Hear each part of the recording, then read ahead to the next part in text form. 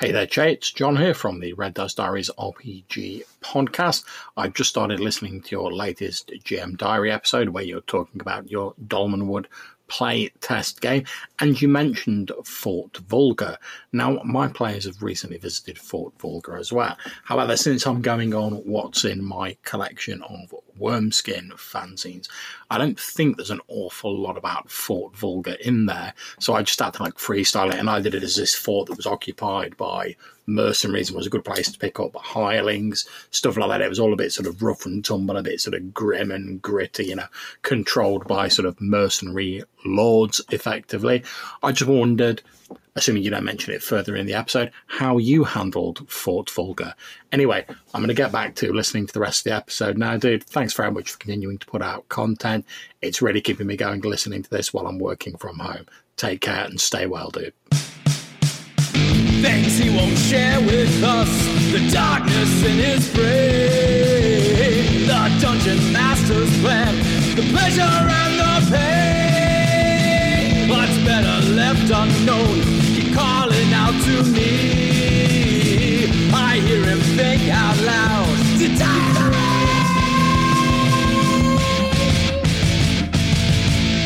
Only the brave shall come. Open to page 1.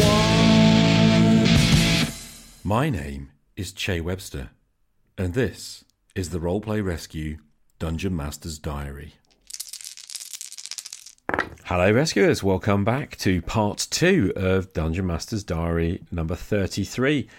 John Allen Large there from RDD RPG, heading up the show with a good question about Fort Vulgar. John, very straightforward really. I'm taking part in Gavin Norman's playtest of the Dolmenwood material, and while I can't say very much, what I will say is that Fort Vulgar has a mention so far in the materials that I've seen. I think there's going to be actually a very detailed description of the place coming later, but I have a very brief description of the place as a small kind of fort with a bit of pier, I suppose, like places where barges and ships and boats and stuff were coming in down the river from north and unloading at Fort Vulgar. Yeah, I just took those basic details and I kind of kept it light, actually. I kept it really cursory. My guys arrived at night, kind of late, just after they'd locked up. The merchant they were with was able to kind of persuade the guards to let them in, so that was great. And they only stayed, sort of overnight. The merchant paid for their digs. They were up in the morning. They tried to sell some stuff to a local weaponsmith. In the end, they actually traded some gear they needed, a bow and some arrows and bits and pieces, in return for taking a sword, a kind of wrapped up sword to Prigwort, and they left. So I didn't have to worry too much about it. I kind of think I bought myself some time waiting for Gavin's further details. But I hope that's not too much of a spoiler and Gavin won't be annoyed with me. I hope that's enough to satisfy your curiosity. And yeah, just a great question. Thanks so much for that, dude. Really appreciated it. So without any further ado, guess we better dive into the episode, eh?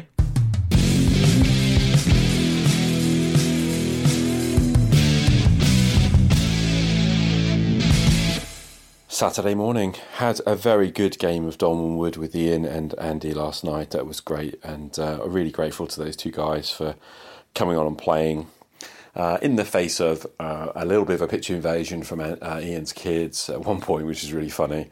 But actually, to be fair, they kind of herded them away, and very quickly we were over that. It was fine. I think Andy and I were both trying to be incredibly patient with that, as you have to in these days of, home imprisonment, really. Anyway, great game. A couple of really important thoughts that kind of bubbled up this morning, and I just wanted to grab them. So the situation was them heading from Prigwort down to Dreg, and then from Dreg to Lancashorn. And in fact, what you had is essentially an 8 or 9 hex journey for them to complete.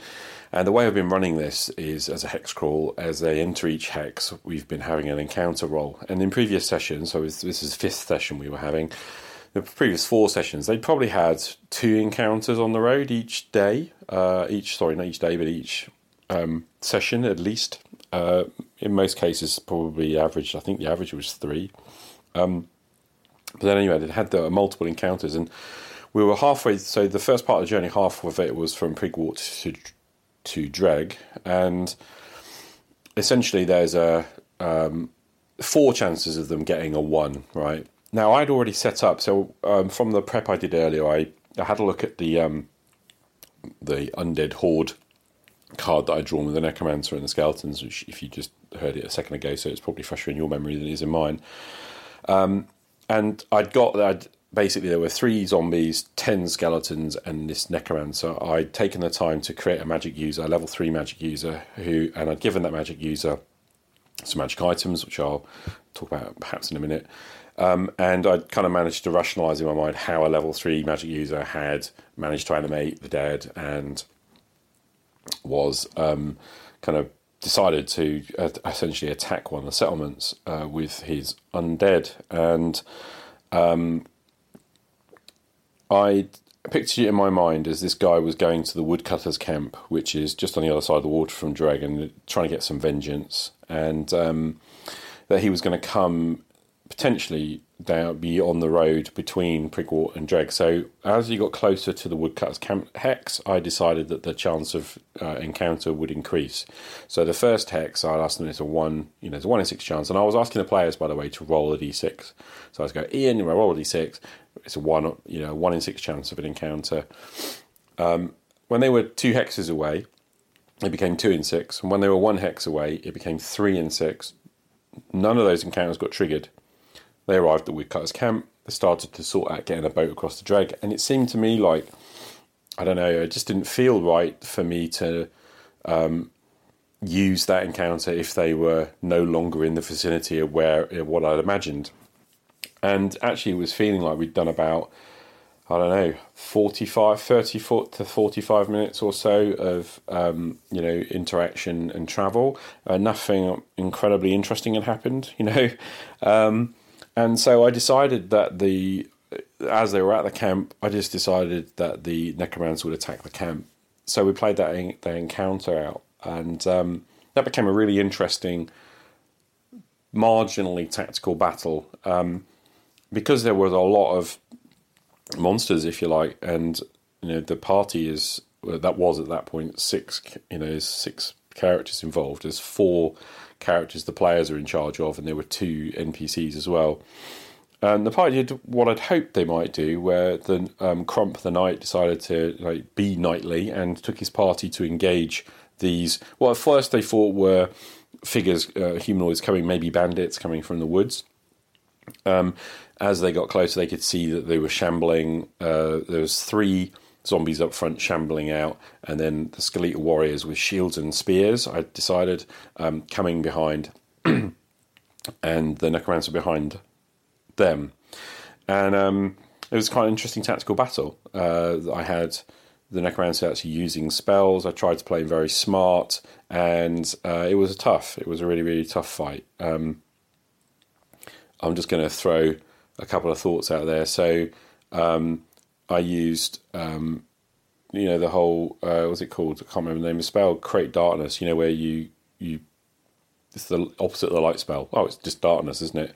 15-foot radius, boomf, the Necromancer used that to cover the advance of his skeletons, because the zombies were getting shot down by the party, which is really, really cool. 2 arrows will take down a zombie, which is, kind of cool. And I think it allowed the party to feel quite, okay, we can handle this. And then the skeletons started coming out. Otherwise, there's 2 ranks. I'd done it where there were 6 in the front rank, 4 in the back rank, and they were advancing. And then suddenly the Necromancer throwed down darkness to block that. So the party withdrew nearer to the edge of the village and formed the second line and waited. Whilst the skeletons were advancing, I had, as they were about to emerge from the zone of darkness, there was about 50 feet between the edge of the darkness and the party, so again they were going to get shot to bits. So I had the Necromancer hit one of his magic items to cast haste, and hasted them, and basically they then came charging forward, and that was really fun. That was kind of a really cool challenge. They were like, oh crap. So the skeletons only moved 20 feet, so they were able to move 40, get within 10 feet. A couple got shot down by arrows, and then there was into melee. Now it was interesting, even with hasted skeletons that can like do 2 attacks with their spears, and I think as they hit the line, there were 6 or 7 of them still up, with 2 against sort of 3 characters. There was the friar up front because he was going to go and turn, and I'll come back to him in a second, but he wasn't up at the point in which the hasted attack hit, so it was Shank and Crump who were AC2, heavily armoured. Even there, the skeletons couldn't really hurt them, so it was kind of fun to see the rain of blows coming in. They took some wounds, but they didn't go down, and they were able to smash down the skeletons quite quickly. The fight only went 3 rounds in melee, so we're talking 30 seconds, of time. But it was good. It was fun. On to the friar. The third thing I had the magic user do, as he emerged from behind the skeletons as they moved forward and got to 10 feet, he emerged from the just behind them, from the area of darkness, and then cast a magic missile at the friar. And, oh my goodness, magic missile. 1d6 plus 1 in BX, in OSE, not 1d4 as I might have expected. And, it killed the friar outright. So the ability to turn was taken out. And I felt that was a reasonable thing for the magic user to do. A necromancer, will recognise a priest in the friar in all his robes with his cross and all the rest of it. So it seemed reasonable. The guys didn't seem... I mean, there were obviously Ian was upset to lose his friar, his beloved friar character, but actually, it felt right. And I sort of said, well, is it 0? He should be dead. We'll worry about that at the end of the combat, exactly what was happening there. And that led to a little discussion afterwards about lethality. And I decided to give him a 5% chance of a sort of divine intervention because he was carrying the items they'd rescued from the Abbey of St. Clued. These were blessed items. I thought there'd be a small chance of divine intervention. They rolled it and obviously failed. But it was a poignant moment in that, not our first death, but our first character death. It was player character death. We'd lost an NPC a couple of sessions back, but so that was a poignant moment. And that led me to some thinking because I was thinking, well, this was originally a random encounter, but I feel like I made the decisions that were reasonable and rational, and that made for an interesting evening. It made for a very much more interesting evening than it would have been if they'd just gone through and then through Dreg. Because it turned out they had no encounters from Dreg to Lancashire either, so they would have run no random encounters on the road at all. So it would have been essentially just a relatively short session of them moving from A to B and then off. So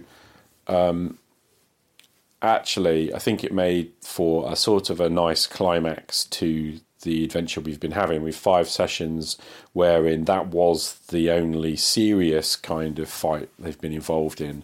There's been a few random encounter type things where they got a little unlucky here and there, but basically they've been okay. They managed to avoid those fights.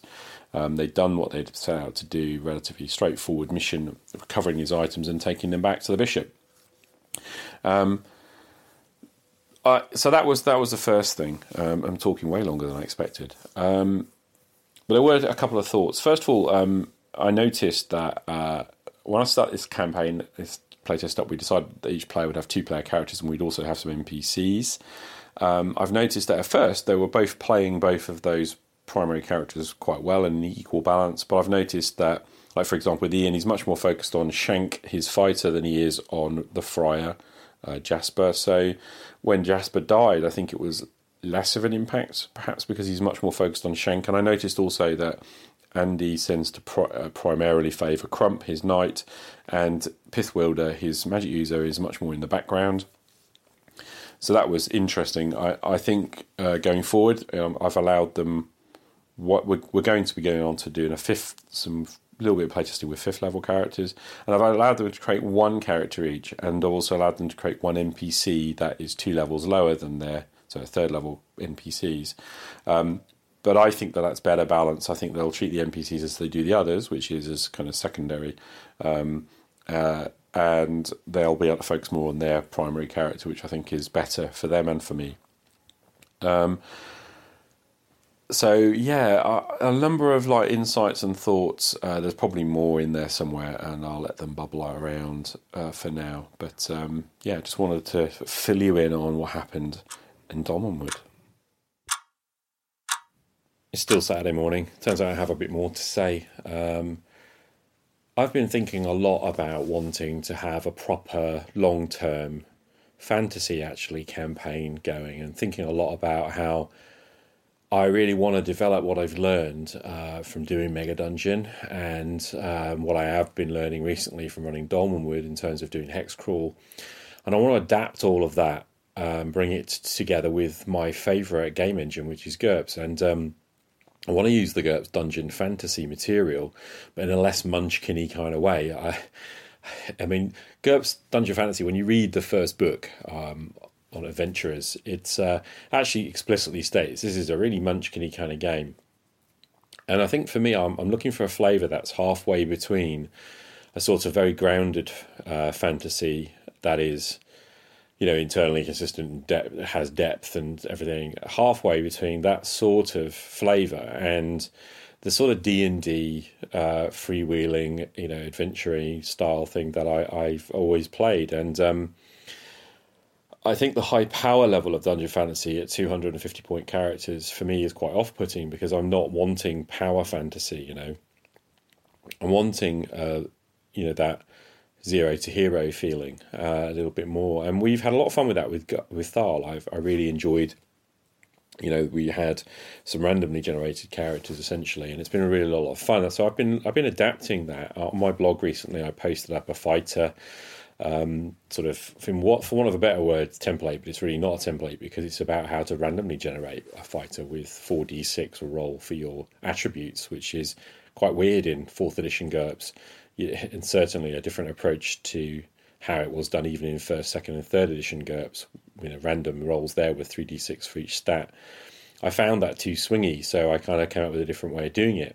And what I think I want to do is adapt that random generation process, which is quite quick. And that sort of, but it's a sort of halfway house between a template where you sort of are picking everything, and it has random tables. So there are some things that, like the fighter had some basic core skills that you got, you know, and they're fixed, and you've got some choices of what weapons skills you had, and then there's like the secondary skills, the flavouring skills, if you like, the other adventuring skills that I kind of made into a random table, as well as the advantages and disadvantages being on a random table, and that would generate characters that are somewhere between about 75 and 100 points probably. But of course, it being random, there's a bit of swing there each way. Some of the characters might be much lower points than that, maybe down to sort of 50, and some might be just you know, it's in that range of somewhere between 50 and 150, which I know is a big range. I'd need to actually test it a little bit, I think, and so that's part of why I want to play, because I think you can sort of put something out there and people can play with it, and then you start adapting it as you go in time, you know. And it may be that I end up with a more fixed template approach, but that's what I want to do. Anyway, I'm wittering about stuff that most of you probably, it's far too technical GURPS, so probably should save that for my design diary. Yeah, so I think about this campaign. Now, one of the ideas, I've been talking a lot over the last few days about using maps, you know, taking a world map that exists. I was talking about Han in the week, and I've been thinking about Mystara, actually. I've really long wanted to go into that world. It's a world I first discovered when I opened the expert set of Dungeons & Dragons. Now, I think I've mentioned this before. I had the BECMI, the BECMI 1983 basic set, but I actually bought, oddly, the BX 1981 edition basics expert set. So essentially I had two slightly mismatched sets of rules, which I never realised as a kid, and probably didn't play enough to sort of twig. But in there anyway, and it's the same I think in BECMI, or very similar in BECMI, the expert set isn't all that different.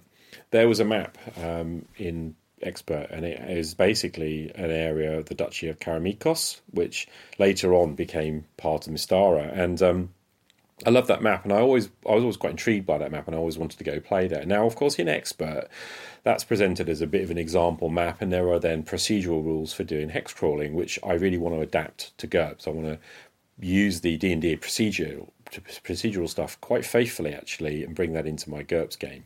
But just use a different game engine, because I find Dungeons & Dragons just a little clunky, really. So that's what I want to do. I want to take that map. And I was kind of thinking, well, actually, the whole of Mystara exists as a world, so why not just use that? And, of course, the barrier for me, the barrier of entry there, is that Mystara has all these gazetteers that came out later for BECME. But actually, there's a lot of lore there. And I have two problems with worlds that are pre-built. The big problem I have is that there's two things. There's the problem of lore, Lore, knowing the lore. Like, you have to get into the books and read everything and know everything and get it all together, and it's just intimidating. It's my problem with Glorantha, actually, much as I love that world.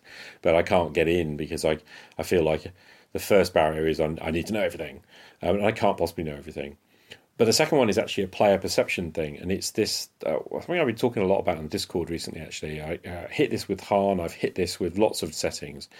There's this sense of player perception that you have to be by canon. There's a canon of writings, and you have to be by the book in terms of setting, in terms of world. And I can't promise that, because I find that restrictive. I find bits of the world silly. So, for example, Mystara has gnomes, and I don't like gnomes as an idea in my game. I find it all way too twee, and the American image, it's like an American-Irish thing that, for me, it just does my head in.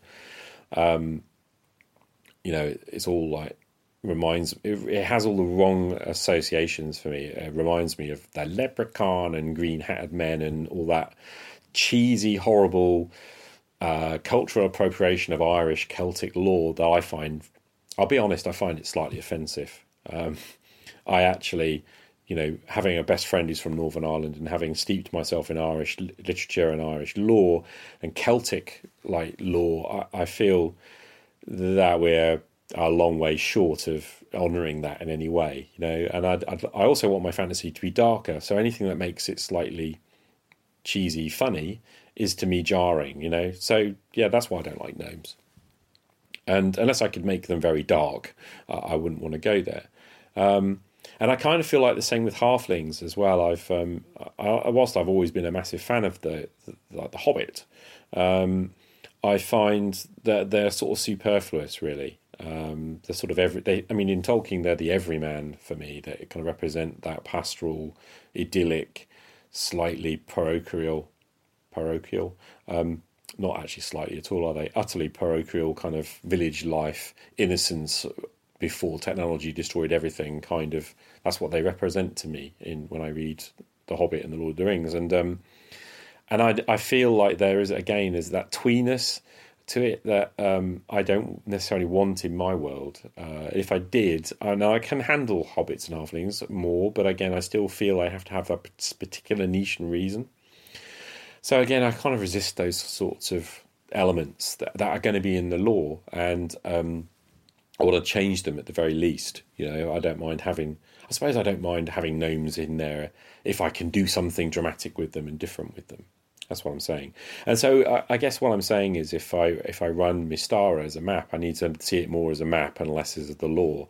And I need the freedom to do that. So the issue, I guess, is that I need my players to be okay with that. That I don't want them poring over the Gazetteer and then getting disappointed with me because there's things in there they like that I don't and that I haven't put in my world.